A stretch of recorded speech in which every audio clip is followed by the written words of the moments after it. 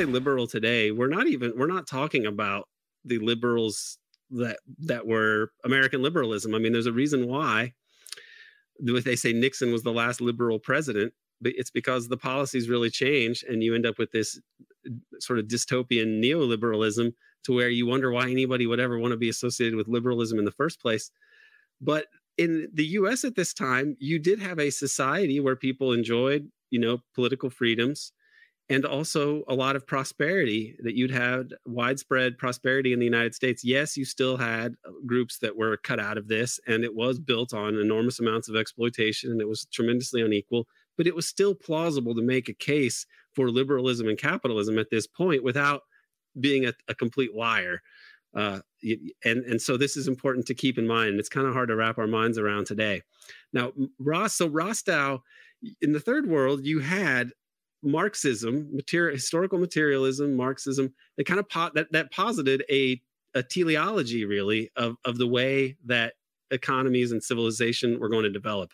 Okay, that you had all these exploitative systems and class conflicts over time, and really the march of history is a bunch of class conflicts, and eventually you have capitalism, which sweeps away feudalism, but capitalism creates these two classes of exploiters and the exploited, and eventually because the capitalists create this class that's exploited, they're going to eventually create the forces of their own demise, that they're creating their own gravediggers, as Marx said, right? And then eventually you would have this move towards communism. Well, Rostow wanted a different teleology, and so he comes up with modernization theory. And this is like a liberal teleology. Okay, so it's funny to think about how Fukuyama kind of puts forward his own neoliberal teleology, and it's even more ridiculous than Rostow's. But Rostow's was that what the difference between America, and the third, what we call the third world, I'll say third world a lot because it makes sense in this context. It was the first world is the industrialized West, and then the second world is the communist bloc.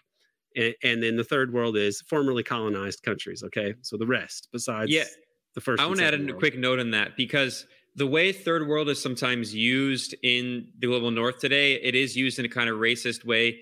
You'll hear people say, "Oh, well, it's like we're from a third world country, or the U.S. is becoming a third world country," and that's obviously racist. But in the original conception of first, second, and third world, it was actually Mao who, if he didn't create it, he helped popularize the concept. It was not in any way a racist concept. Sukarno especially was the third world guy.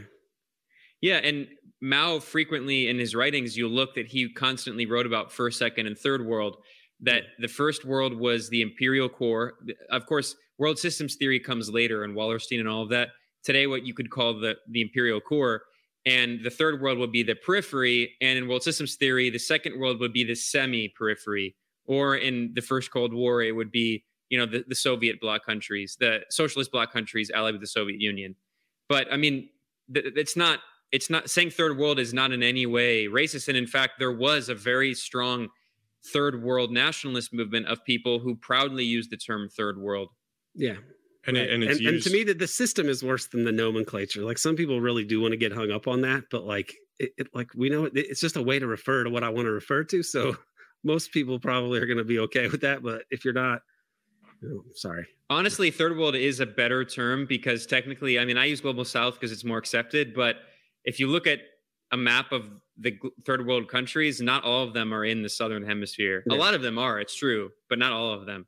And then Australia is like, Australia is technically part of the West, but it's also not in the West, and it's also in the South, even though it's part of the global North and the West. So these terms are not just geographical either.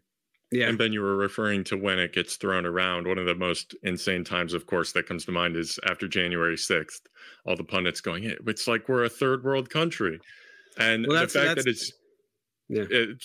fact that it's used as an insult when originally, and I don't know that this really was like the core meaning, but the idea was they tried to make, the first world was created and then they gave it another shot, and we're going to, you're talking about teleology, that we're going to rebuild a third world, and it's going to, actually have the interests of the people in mind, of 4 or 5 billion people, the majority of the people in the world, rather than just those in the global Atlantic North.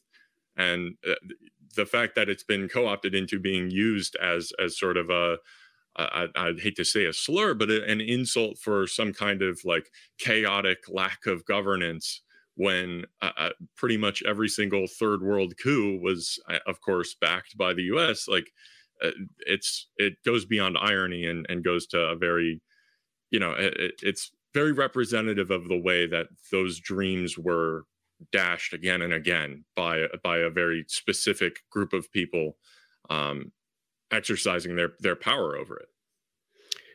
Yeah, when you get into, when you get into these areas, it's also ironic. There's deep irony and kind of really cynical business as well. When you have Kennedy assassinated, one of the things that John McCloy says is like, we need to show the world we're not like a banana republic, which is ironic because people like him were like the people that were on the board of United Fruit Company, which was, and the CIA backed them. And the same sort of forces got rid of Kennedy. So like he was wrong. We're ruled by the same people that rule the banana republic, which is corporate interests.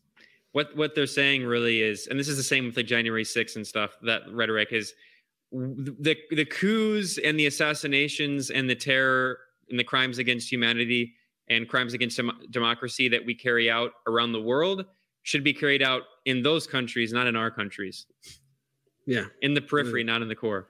That was just an excerpt from the American Exception podcast. To hear the whole episode, as well as archived and new episodes, please subscribe to the American Exception podcast at Patreon. There's a link in the show notes, or you can just go to patreon.com/American Exception. Subscribe, and you can join us as we illuminate the dark side of the U.S. empire.